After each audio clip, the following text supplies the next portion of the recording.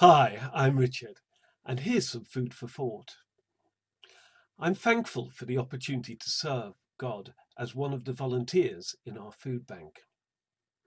I'm particularly thankful because to me it represents the absolute basic tenet of our faith, that of loving our neighbours and meeting need in the most basic, practical way possible.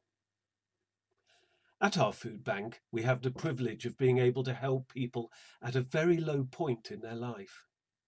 People who have lost their livelihood, perhaps, suffered domestic violence, lost their home or family.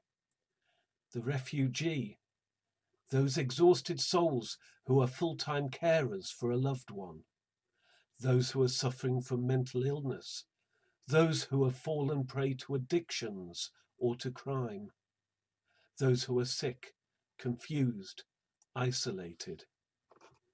These are our neighbours, and I am thankful to be able to offer these people compassion without judgment and to demonstrate that they are loved by our church through the kindness of strangers like you who donate.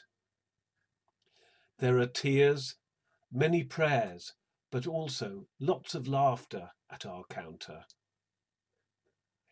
When I was a new Christian many years ago, I remember being introduced to a wonderful old lady, simply known by everyone as the Sandwich Lady. She was a new Christian too, and she hadn't read much of the New Testament she had been given, but she had read the verse in Matthew, "For I was hungry, and you gave me something to eat. I was thirsty, and you gave me something to drink. I was a stranger, and you invited me in." So her ever so simple response was to go out on the streets of Glastonbury each night with a cart full of sandwiches that she had made in her own kitchen. She was just doing what she was told by Scripture, but when I reflect on it now, I can see a bigger picture. It was also a powerful demonstration of the love of Jesus to the New Age hippie types who were sleeping rough in Glastonbury at the time in their search for spiritual enlightenment. I am thankful that being obedient to God doesn't have to require grand schemes and a deep theological intellect, but can be just as simple as a sandwich.